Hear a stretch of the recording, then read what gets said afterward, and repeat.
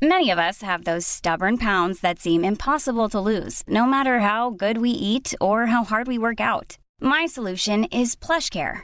PlushCare is a leading telehealth provider with doctors who are there for you day and night to partner with you in your weight loss journey. They can prescribe FDA-approved weight loss medications like Wegovy and Zepbound for those who qualify.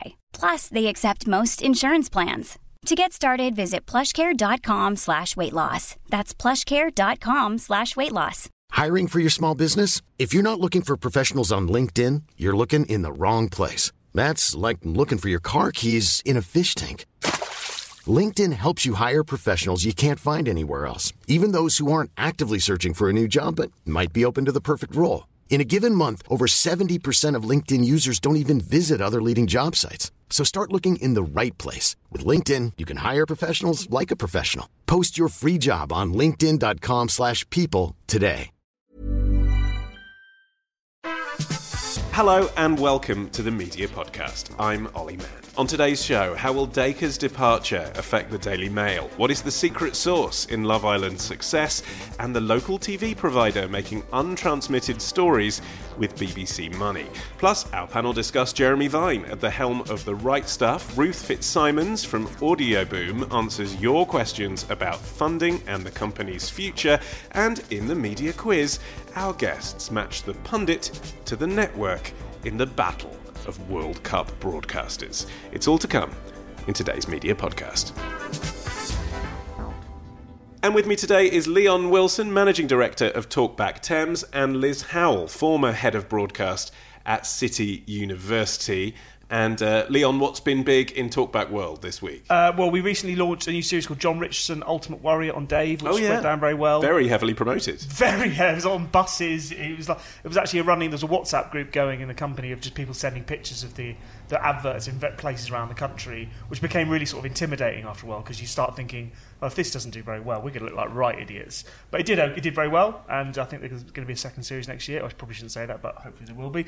And then we've got a new series. Should be giving us. Yes, sorry, yeah. And then we've got a new series of Keith Lemon coming in America, starting on ITV2 in about 2 weeks' time after Love Island. It's a good title. It's a good title. I was pleased with I know what that show is. yeah. I don't have to see it. Exactly. Although, of course, I will. Yes. And Liz Howell, when you were last on the show, you were just on the verge of retirement. I presume now it's just golf and afternoon tea for you? Yeah, it's like that every day. I wake up, I have a glass of Prosecco, I go back to sleep. No, in fact, I've been working on a conference which is happening tomorrow at City University of London, which is about the figures that we regularly survey of the number of women on air. It's something, I think, where you still have to keep your foot on the accelerator. We've got a lot of big names coming along to speak, and hopefully they'll be trying to put forward some sort of plan for making sure that women are properly represented in the news. And is that still very much a live conversation in your world as well, Leon, of sort of comedy entertainment TV? You still get the situation, don't you, where, OK, there may be a female host of Have I Got News For You from time to time, but in those weeks you notice there's 4 male panellists? It's absolutely still a huge thing, diversity in every sense, but and specifically having more women on our shows. So the new series of QI, obviously Sandy Toxic's been host for the last 3 years, but it has the highest proportion ever of sort of women to men, and actually it's not far off 50%. I'd love to say that it is 50%, but it's not, but it's very close to being 50% across the series. And in general, of course, all the sort of panel shows, Celebrity Juice, weirdly, as a show that is kind of seen as maybe a bit sexist, has always had the highest proportion of female guests on it of any mainstream panel show, television show, I should say. We're always very keen on that, specifically because it helps counter some of the accusations you can make about that show. Yeah, 50% of the jokes are about tits. It's easier when there's women there, I imagine. It's about everyone being part of the joke rather than being the subject of the joke. Yeah, yes. Absolutely, the butt of the joke, literally. The joke is always on Keith Lemon, to be clear. That's my view on that show. Yes. OK, let's start this week by talking about another live issue in TV, and that is, I guess, the kind of exploitation, particularly of young people working behind the scenes, and a story that's really making waves this week. Former employees of local broadcasters That's TV, they're a network of local TV stations, that's Leeds, that's Oxford, etc., have told BuzzFeed that their stations run on BBC money for stories that are never aired. Liz, what's the background to this? First of all, I've got to confess an interest here because I'm actually on the board of That's Carlisle, which is the local station for Carlisle. And frankly, without the input from That's TV, there wouldn't be a local station in Carlisle. I also know that That's TV are very concerned about these allegations and that lawyers' letters are already on the go. So I think we have to be terribly careful about what we say.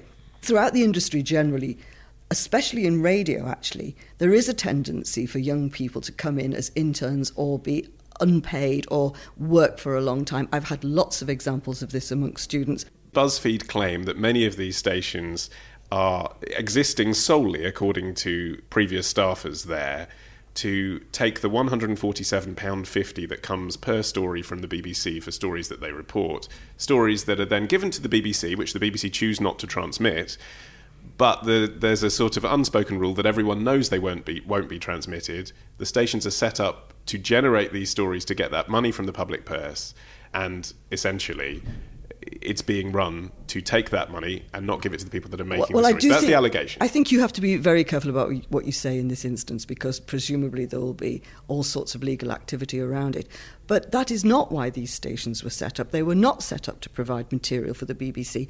They were funded by the BBC and they were there to provide a service for the community. And as part of that, there was an agreement that stories, if appropriate, would be provided for the BBC. There was never any understanding that the BBC would have to take them or even would want to take them. But that was the deal that was done by Jeremy Hunt when he was the minister, and that was the understanding on which it was set up, and there's nothing that I can see that in any way conflicts with the original understanding. And the original idea, though, was to have a subsidy from the BBC so that local businesses could thrive and local new news organisations could pop up, providing opportunities for people to work there.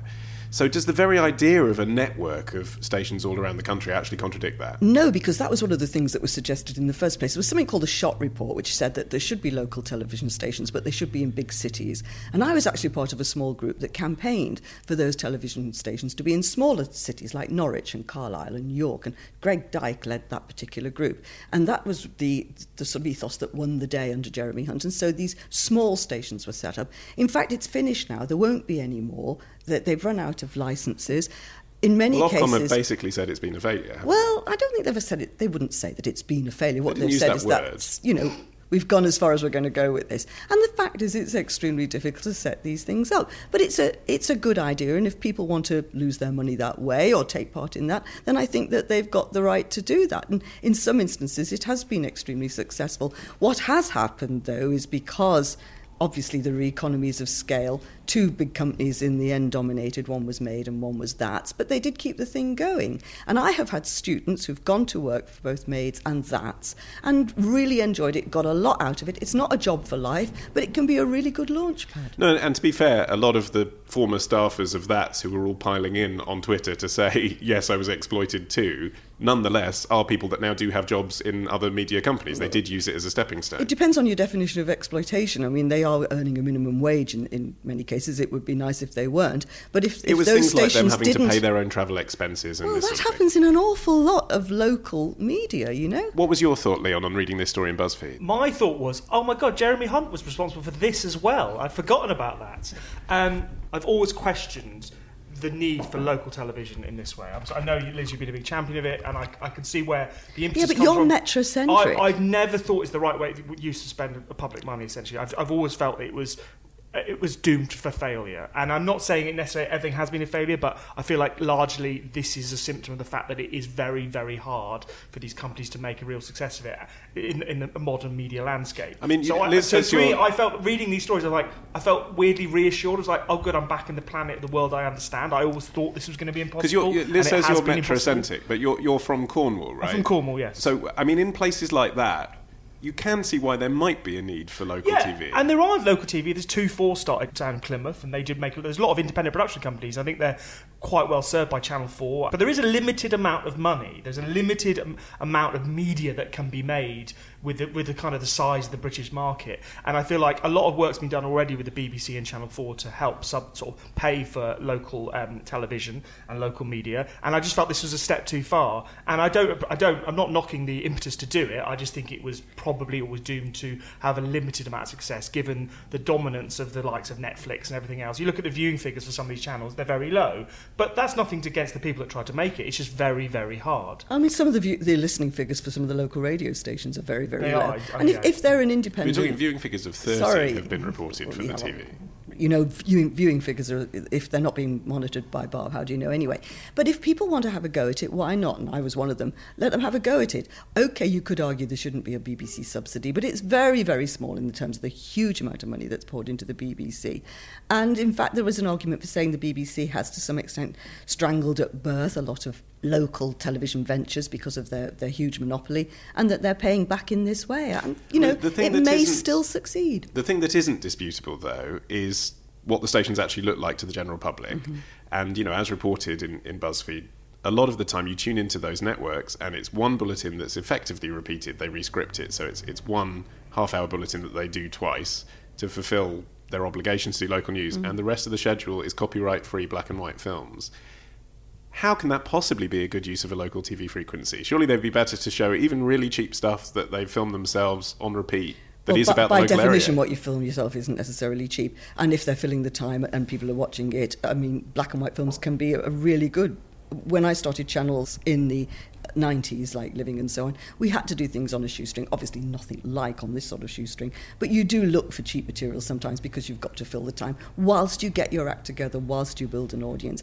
Just give it a bit more time. If it fails, it fails, but it might not. I mean, when it comes to the treatment of younger workers across any media industry, whether it's TV or print, we talk about this a lot. Yeah. As I say, this is a big issue, isn't it? And Leon, you must face this as well. You must have people who are desperate to work for you, writing for you for work experience. They would do it for free. They'd find a way of living in London for a year. Yeah. They're not going to concern you about it, but they're going to be in negative equity by doing so. Yeah, and it's up to the production companies to make sure they don't exploit people. I mean, obviously there can be regulation put in place, but really it's about production companies taking responsibility for that. So the company I ultimately work for, Fremantle, have put in place very clear guidelines in the last few years we've been working towards. So no one can do any more than 2 weeks' work experience unpaid. And even the people that do that, they have very limited working hours. They can't be there late, they can't be there early.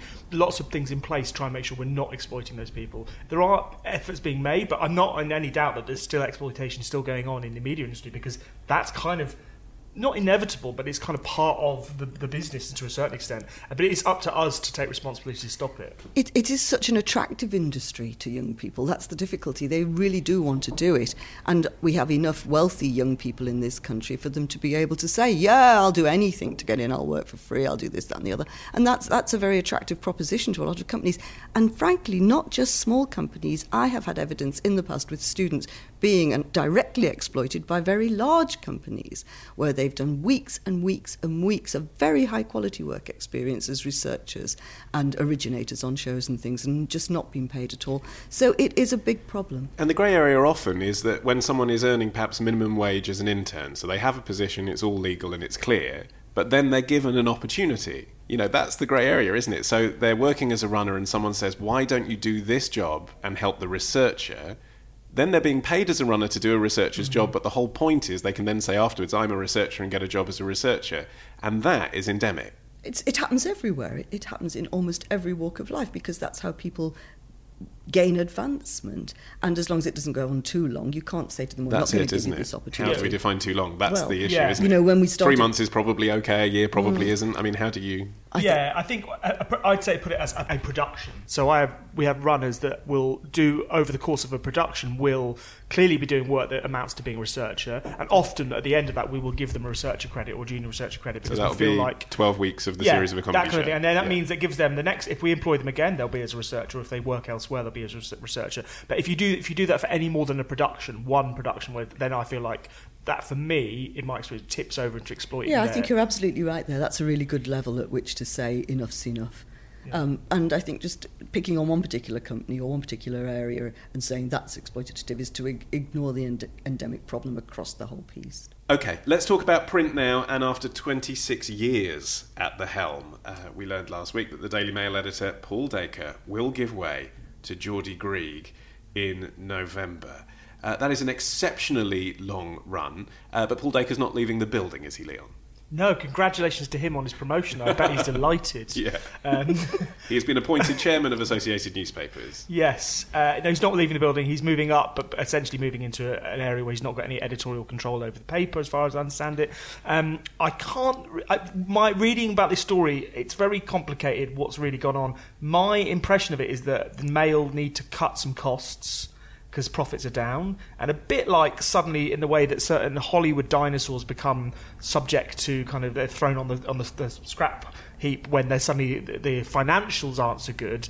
I'm not suggesting Paul Dacre's done anything wrong in that regard, but it seems convenient that, and there's a question mark of whether he's the right person to cut costs in the Mail going forward, because he's obviously they're the biggest newspaper, they're the biggest budget, and there's a sense that some of those days might be over because of, it's really beginning to bite the falling print circulation. So as far as I can tell, it's maybe as much about the fact that there's cuts to be made at the Mail, and he's maybe not the person to do it. And Liz, I mean, he's such a divisive figure. It's been an amazing career. I think there are two elements to this. One is the fact that I think Facebook has changed its procedures, so not so many people are going through to articles on Mail Online, and that's cut their circulation, for want of a better word. And the other thing I think is totally political, because there is this difference between the Mail on Sunday's stance on Brexit and the Mail's stance on Brexit. And Paul Dacre was the sort of Brexit Superman, and Geordie Grieg was not on the Mail on Sunday. And it may be that because we suspect Rothermere is more in favour of Remain than Brexit, that Dacre's fallen out of favour, and politics do happen. He's been there a long time. It's a long time to be in charge, and sometimes attitudes change. From a political point of view, it is interesting, isn't it, that all of the Brexiteers in public life, by the time Brexit happens, think of Nigel Farage as well, for example, David Cameron, who was Prime Minister at the time, not a Brexiteer, but responsible for the referendum, none of them are actually going to have the positions they had when they argued for it, and Paul Dacre's part of that, isn't he? He's been strongly arguing for Brexit, even this week, with the vote in the House of Commons, but he won't be there when it happens if there's fallout. Well, it's going to take so long, who knows who's going to be there when it happens. But yes, you're right, and there's a lot of change in that arena.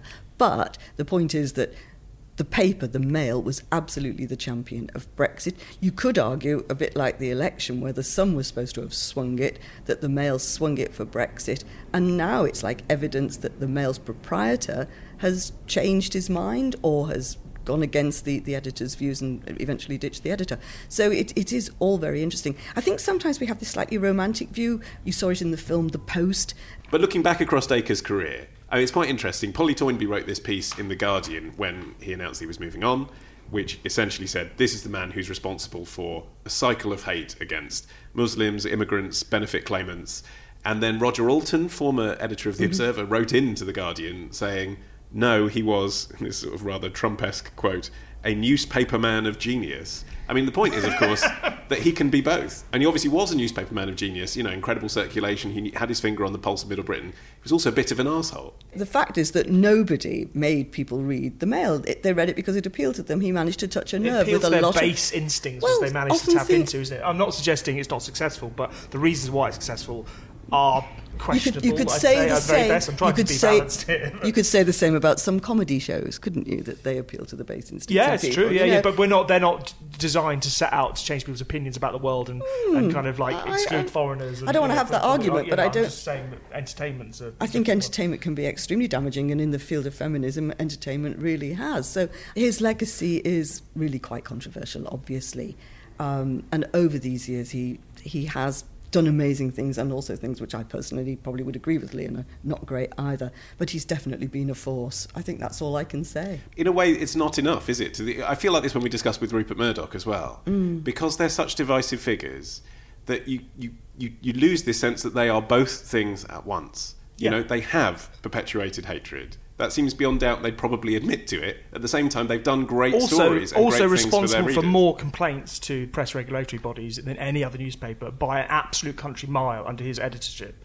The amount of complaints that the Mail have against them every year on year, since it began, their disregard for the public and the public's interest in terms of intruding on their lives is absolutely phenomenal. So that for me is the biggest failure in the Mail, because obviously they have a political agenda, and that's part of the British ecology of British public, but the way they have treated the public, the way they've demonised members of the public repeatedly and misrepresented them, in their thousands every year. But is he a newspaper man of genius? And he is the head of that organisation. Is he a newspaper man of genius? Well, hang on. Possibly, hang on. But it depends on disregard for the public. It depends on your definition of newspaper man. You know, what does that phrase really mean? If it means that we respect somebody because on occasion they can be brutal, they can touch a nerve, they can excite a sort of mob feeling, well then yes, he's a newspaper man of genius.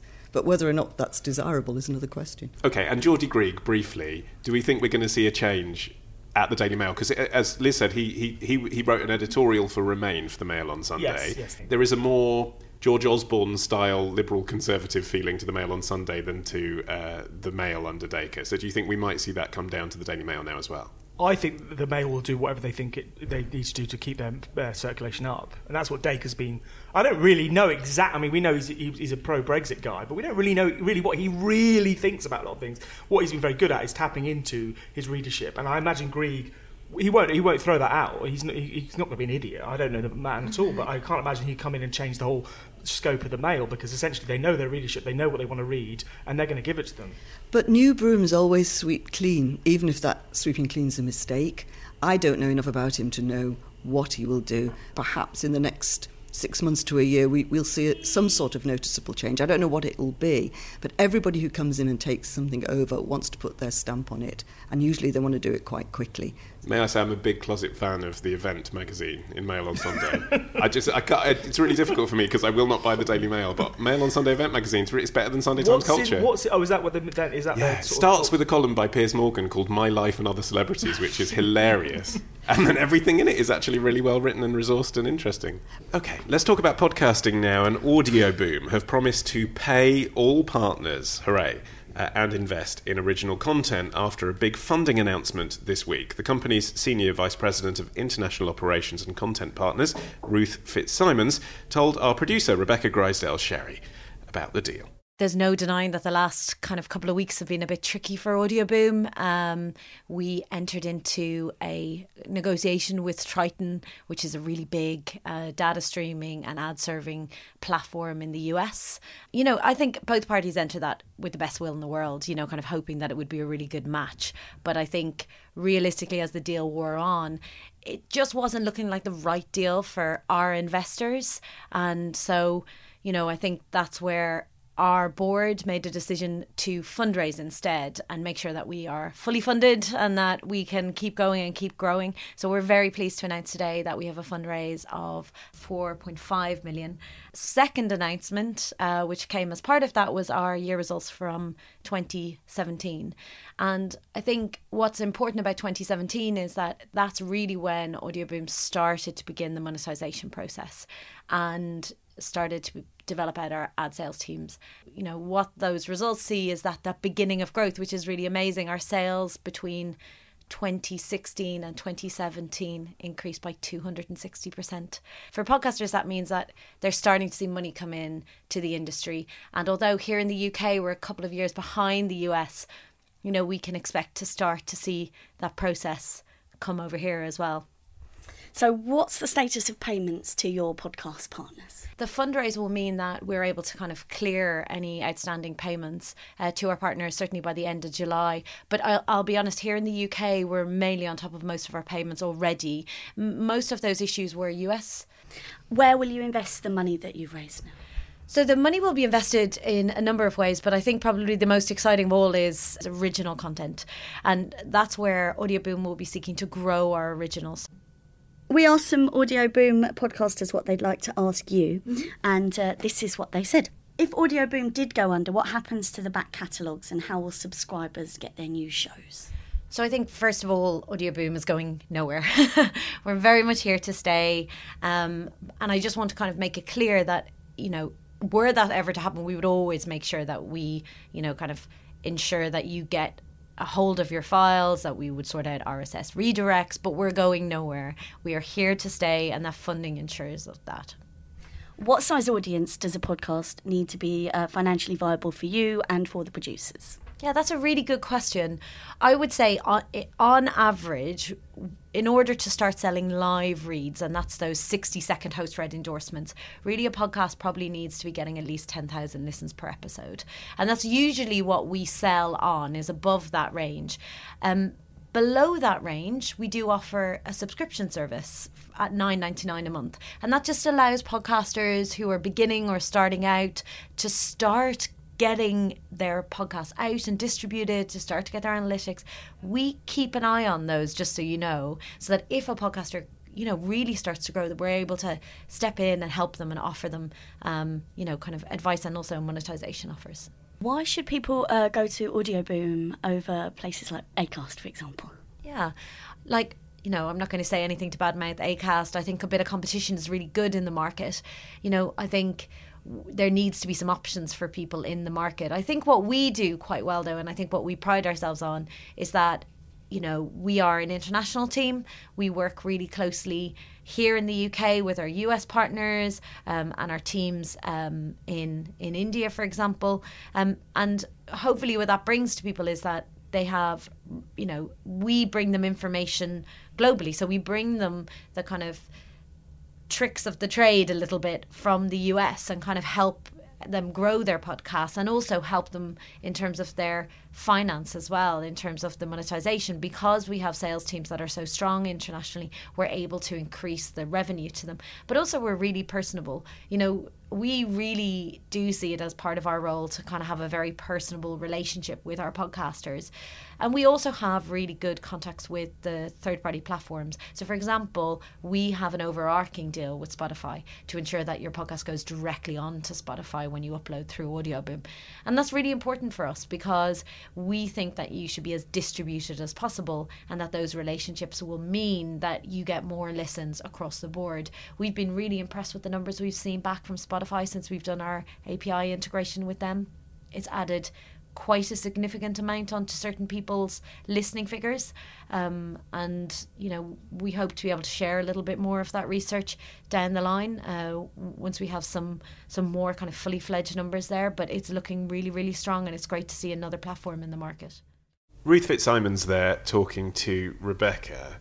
Liz, she talked about being personable. She talked about this investment in original content. Do you think that's enough to win over the people that have been distanced from Audioboom over the last few months because of the way they've mishandled this situation and the bad press around podcasters not being paid? I think the bad press is really unfortunate. But in terms of business, what was wrong that made the old investors pull out, and why have the new investors come in, and what's the difference between them? It does seem a little bit confusing to me. I'm glad for them that they've got the new investors and they've got the money, but I'm not sure what went wrong and why the investors that they have either divested themselves of or who involuntarily left the board have done so. It also seems to me a kind of peculiarly British way of dealing with this kind of Silicon Valley startup as well, because this sort of thing happens in the States all the time, doesn't it? And despite the fact that Ruth was talking there about being international, having offices in India and all the rest of it, the fact that this got through to the news agenda, the fact that people knew they were in trouble and they were shaky and they were seeking investment, I mean, that just doesn't get made public in the same way when these slick American companies are running them. Well, not necessarily, but I mean, you do have a very good rumour factory in the UK, and you do have an awful lot. You have a gossip mentality in the UK, which perhaps you don't have to the same extent in the States. The whole thing is extremely intriguing, and I was intrigued also by what she said about what they have to offer and how it can be different. Obviously, the Spotify link is great, but being personable and so on, is that really what these people have invested in? It's an odd story, I feel. And Leon, if you were starting a new podcast with Talkback this week, would you consider hosting it with Audioboom? Given they're able to get hold of £4.5 million pretty quickish, then maybe I would. Despite the problems they've had, to attract that level of investment quite quickly is, however they've done it, is a sign that they're doing something well. It's not a huge amount of money, though, is it? It is in podcasting. Yeah, in podcast it is, but generally, it's kind of, that feels like a decent amount of money for a podcasting company. Well, I mean, on that, do we think we're at risk of seeing the podcast bubble burst? I mean, I've been in podcasting a long time. There's no doubt there's been slow, steady growth over the last 12, 13 years. That doesn't appear to be going anywhere. But the idea that we saw a spike after Serial and then loads of investment in the US, has that peaked? I think there is a danger that it has peaked. And I've been involved in quite a lot of startups in my broadcasting career. And it is very interesting how they can sort of build up this enormous sort of head of steam and that goes nowhere. So it's all relative. But they've got that now and they're steady because they have that money. But in the long term, it's not a lot of money. And where is it going to go from here? And Leon, does your audience research tell you that your audience are listening to podcasts? Yeah, they do. I mean, it's interesting. The story I think we're going to come on to is Love Island, and they've started their own podcast this year, just not even based. It's obviously ITV have produced it because they obviously know their audience. There is an audience there. Definitely, I think podcasts are going to grow, and they have been growing, and they will continue growing. And there will be probably these little troughs and spikes along the way, and we might be coming into a little trough. I think the long-term projection for podcasts is still positive. Okay, well, thank you for that tease as well, Leon. We will be talking about Love Island next, so that'll keep you hooked through this ad break. Great. I doubt Leon and Liz are going to couple up, but let's see. We'll be back after this. Car booty. Cash in the attic. Football, my arse. Fake Britain. What do all these shows have in common? You guessed it, they've all been made with the help of the post-production house where I am right now, Run VT in Newman Street. Run VT has 15 offline and 2 online editing suites, a bass-light grading theatre, a dubbing suite, and a voiceover booth. Everything to satisfy your editing needs. To see what Run VT Studios can do for you, go to runvt.tv now. A lot can happen in 3 years, like a chatbot may be your new best friend. But what won't change? Needing health insurance. United Healthcare Tri-Term Medical Plans, underwritten by Golden Rule Insurance Company, offer flexible, budget-friendly coverage that lasts nearly 3 years in some states. Learn more at uh1.com. There's never been a faster or easier way to start your weight loss journey than with PlushCare. PlushCare accepts most insurance plans and gives you online access to board-certified physicians who can prescribe FDA-approved weight loss medications like Wegovy and Zepbound for those who qualify. Take charge of your health and speak with a board-certified physician about a weight loss plan that's right for you. Get started today at plushcare.com/weight loss. That's plushcare.com/weight loss. plushcare.com/weight loss. Millions of people have lost weight with personalized plans from Noom. Like Evan, who can't stand salads and still lost 50 pounds. Salads generally for most people are the easy button, right? For me, that wasn't an option. I never really was a salad guy. That's just not who I am. But Noom worked for me. Get your personalized plan today at Noom.com. Real Noom user compensated to provide their story. In 4 weeks, the typical Noom user can expect to lose 1 to 2 pounds per week. Individual results may vary.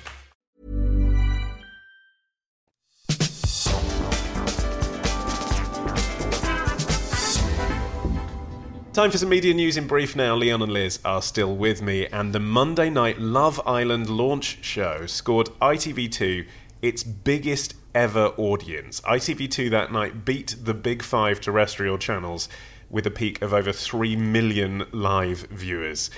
Leon, what is the secret of its success? I wish I knew. I actually was. This is a little bit of a name-dropping anecdote. I Please. was with the head of ITV2, Paul Mortimer, or head of ITV Digital, the day after this, actually. And I didn't know that one of the shows I produce is Celebrity Juice. And previous to this night, we were the biggest show on ITV2, and he delighted in referring to us now as the second biggest show on ITV2. Oh, me. As a joke, but the third time he said the joke, it did slightly hurt, because we're now the second biggest show on ITV2. I think previously we'd had an overnight of about 2.6 million. It is a genuine phenomenon. I know everyone's been talking about this show, but you can't really underestimate how big a sort of change to the British broadcasting landscape this is, I think. This show is doing... last night, we're recording on a Wednesday, so this is last night's viewing figures. We're up on last week's show. There was 2.9 million it was getting Tuesday night, which is absolutely phenomenal. It is making all the other broadcasters run scared. Part of the reason it launched very strongly last Monday was because all the other channels didn't even try. Okay, but I actually happened to watch last night's show because I knew we'd be having this conversation today, and I've never seen it before. What did you think, Ollie? I thought it's Big Brother. Well, exactly. And it just is Big Brother. That's why There's literally nothing original about it. Personally, I don't watch it because I spent 7 years watching Big Brother. But it's not even night, like a good episode of Big Brother. Nothing really bitchy or... I mean, I only watched the first 20 minutes. Maybe by the end they were all on each other. Great. But the first 20 minutes, okay, yes, there were a lot of people in bikinis and a lot of guys walking around without their tops on. But... there's the internet for that. Well, I've seen it written about as kind of porn without the sex. It is sort of that. It is very titillating. But beyond that, the actual conversations they were having weren't particularly entertaining. But they weren't in it Big Brother most of the time, were they? If you think about it. Exactly. It is Big Brother. Yeah. So why is it suddenly so popular, Liz? I don't know. I mean, sex always sells, doesn't it? I was coming home on the tube last night quite late, and there were 2 women in the carriage, obviously. had a few, and they were very loud. And one was saying to the other, I'm not coming back with you, I'm going back to watch another load of back episodes of Love Island. And the other woman said, well, you've got no life. But it was obviously in the ether. It's the sort of thing everyone's talking about. Of those shows, my favourite is Take Me Out. I really like that, and that's a terrible weakness. Leon is it? responsible for Take Me Out. Well done, winning Leon. some credibility back with you, I think. I really like that. I think it's very funny and remarkably unsexist in a funny sort of way. So, could this mean that millennials are returning to live TV? That's why people in the industry are excited. The reason the figures are up so much this year, as far as I understand it, this is what ITV's sort of reading of it is that not only the young people watching it now, the old people are watching it.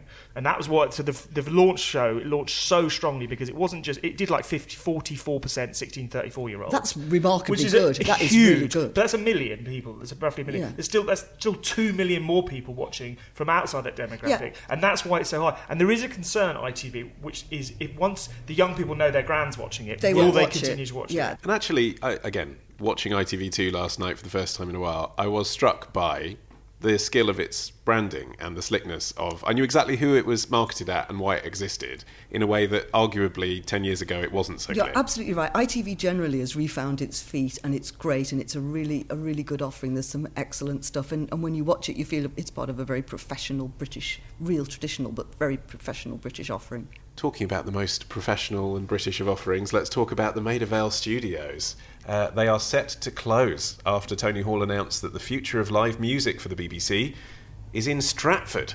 The new studios are going to be part of what Radio 1 controller Ben Cooper calls a creative community on the former Olympics site. Liz, why do you think the death knell for Maida Vale was sounded? I think this is something bigger than broadcasting. I think that the focus of the city is moving east. People are talking about the arts in East London in a completely different way.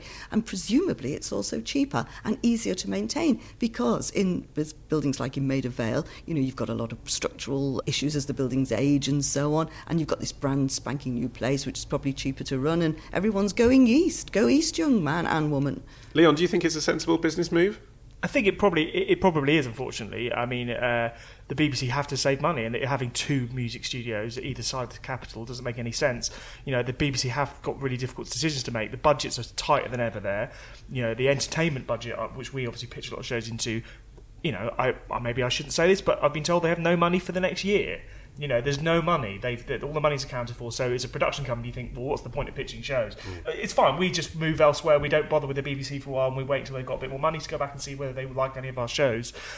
So I think decisions have to be made at the BBC which don't just purely relate to just trying to reduce budgets. They need to look at other savings they can make. One of the things in this article that I read that did amuse me slightly was with Tony Hall, when they announced the closure of Maida Vale Studios, he talked about BBC Studios and basically said, they should be judged on programmes, not profits, which did sort of make me think, I don't think he necessarily understands how production companies work.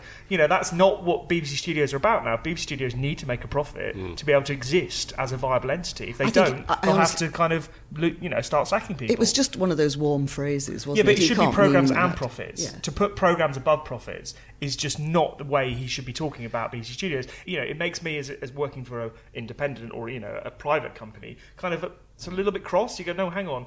We're meant to be competing against BBC Studios, and yet you're just saying the profits aren't important. Well, no, it's got to be a level playing field. And on Maida Vale Studios itself, they're a historic building. Bing Crosby played his last gig there. The Beatles have played there. Have you ever been inside, by the way? No, I haven't. It's an amazing... weirdly, for the media podcast, we went in a couple of years ago to talk to Brent Spencer about Radio 2 Country when they were launching that, and it's an amazing building to go into. I just wonder whether there would be a more creative solution for this kind of thing. Well, public-private partnership, like the BBC basically walked out of TV Centre, right? And now it's become the home of ITV Daytime. That's just weird. I mean, surely there'd be a way that the BBC could have stayed in Maida Vale, but with private money to do whatever they're going to do to it, build flats in it or whatever as well. Look, I'm not a great apologist for the BBC, but they've got a really difficult job because now you're asking them to be guardians of the nation's architecture as well as of the nation's media traditions and so on. And it's really, really difficult for them. They've got to make these difficult decisions about buildings. It isn't their job to conserve buildings. Maybe somebody else should take it over. They've got an athletics track as well, do you know, at the BBC?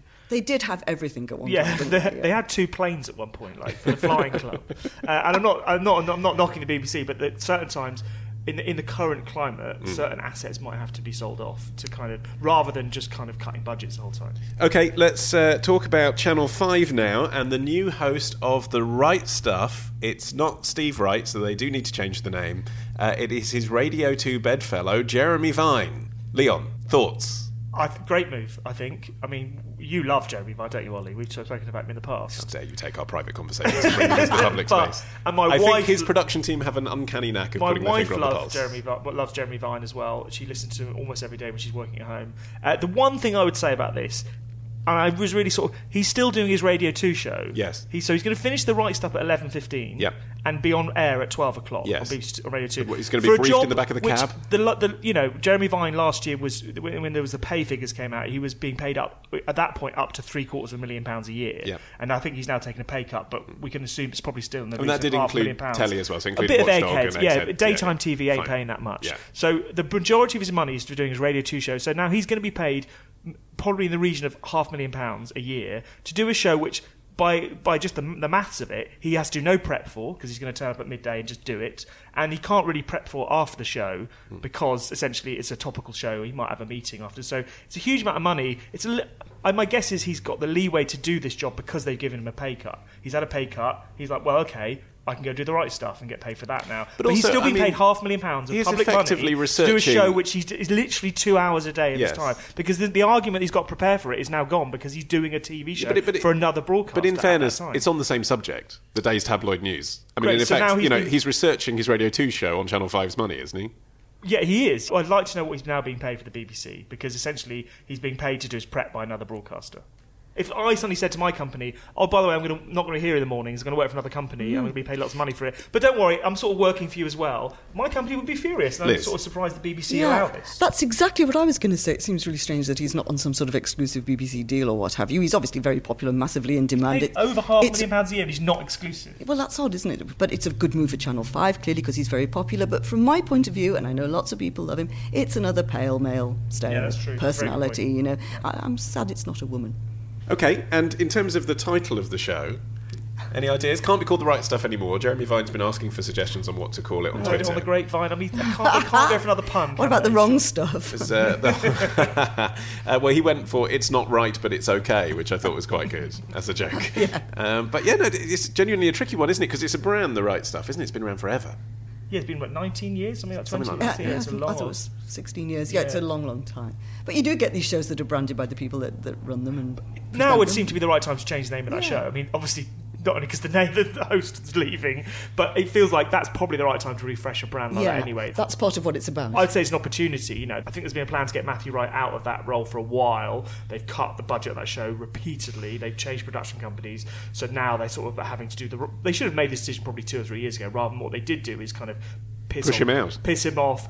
And then, it's very hard, though, isn't it, to change something when you've got a success. He was looking for reassurances, I think, at the end, Matthew Wright, about his role, which Channel 5 weren't willing to give him. So I know it got quite nasty at the very end. And really, it should have been a decision that was made 2 years ago. It'd been done much more cleanly when they changed the production company. Let's start afresh. I mean, they might have made the right decision in the end, ironically. It is interesting, because I started a channel which is now Living. It was UK Living at the time, and we did daytime stuff. And it's really, really hard to get it right. And even when you get a big name or you're pretty sure it's going to work, it doesn't always work. It's quite a volatile audience. It's going to be really interesting to see what happens. All right, there is just time for our media quiz. This week, it's a game of 2 halves. I'll give you 15 seconds each to answer as many questions as you can. Can I just give in now and say Leon's one? You don't even know the subject, Liz. About the World Cup pundits that ITV and the BBC have cobbled together. Some of them are women, Liz, so you should be all over this. I know, they're the only ones I know. I'll give you the name of a pundit. You tell me whether they're on ITV or the BBC. You're going to take it in turns, Liz, so it's just as many, it's like Popmaster, it's as many as you can name. Liz, we'll start with you. You need to tell me, is this pundit, ITV or BBC? And your time starts now. Vicky Sparks. BBC. Yes. Slaven Bilic. ITV. Yes. Didier Drogba. ITV. No. BBC. Frank Lampard. Amazon. BBC. Alex Scott. ITV. No. BBC. Patrice Evra. ITV. Yes, Martin O'Neill, which means that Leon was keeping score. 3 right answers to Liz. Hey, that's great. Not bad for someone. Are you not watching the World Cup at all? Not interested? Kidding. But it hasn't started yet, so to be fair to Liz, that's kind of real deep knowledge. That is so nice of you. I won't be watching it anyway. And so Patrice Ever. I mean, I didn't even know he was a pundit. Well, so it's deep cut. I did know that. Here we go. Leon, time for your go. Liz, you're going to keep score and see how Leon does. Right, okay. ITV or BBC, your time starts now. Pablo Zabaleta. ITV? No, BBC. Roy Keane. ITV. Yes.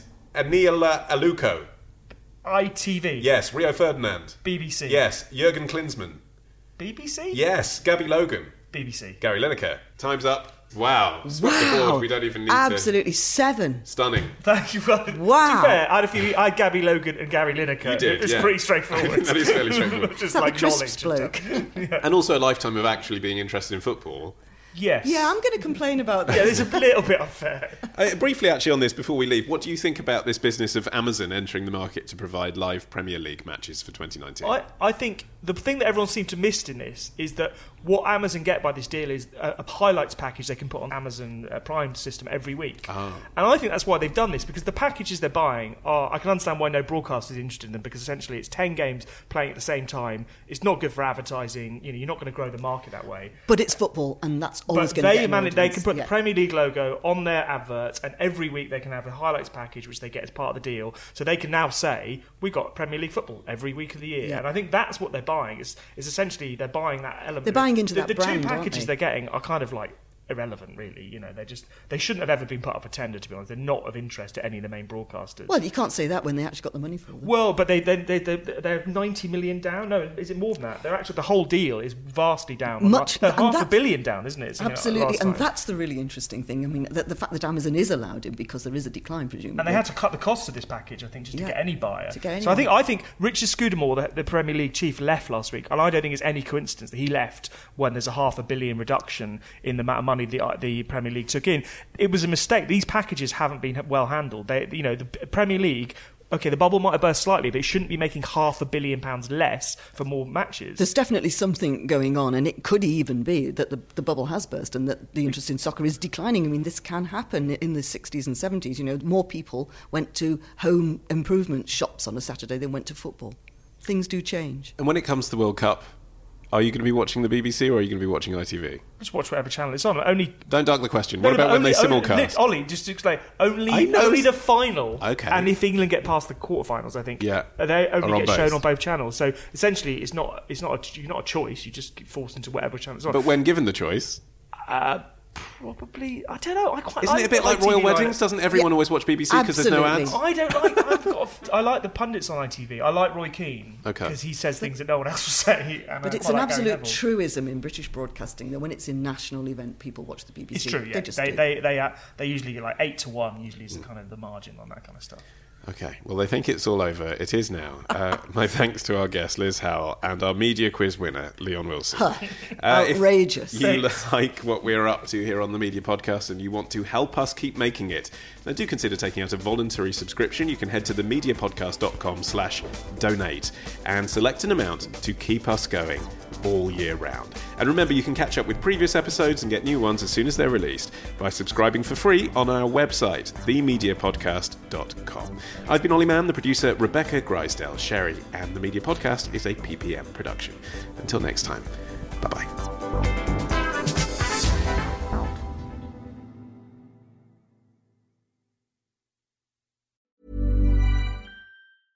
Even when we're on a budget, we still deserve nice things. Quince is a place to scoop up stunning high-end goods for 50 to 80% less than similar brands. They have buttery soft cashmere sweaters starting at $50, luxurious Italian leather bags, and so much more. Plus, Quince only works with factories that use safe, ethical, and responsible manufacturing. Get the high-end goods you'll love without the high price tag with Quince. Go to quince.com/style for free shipping and 365-day returns.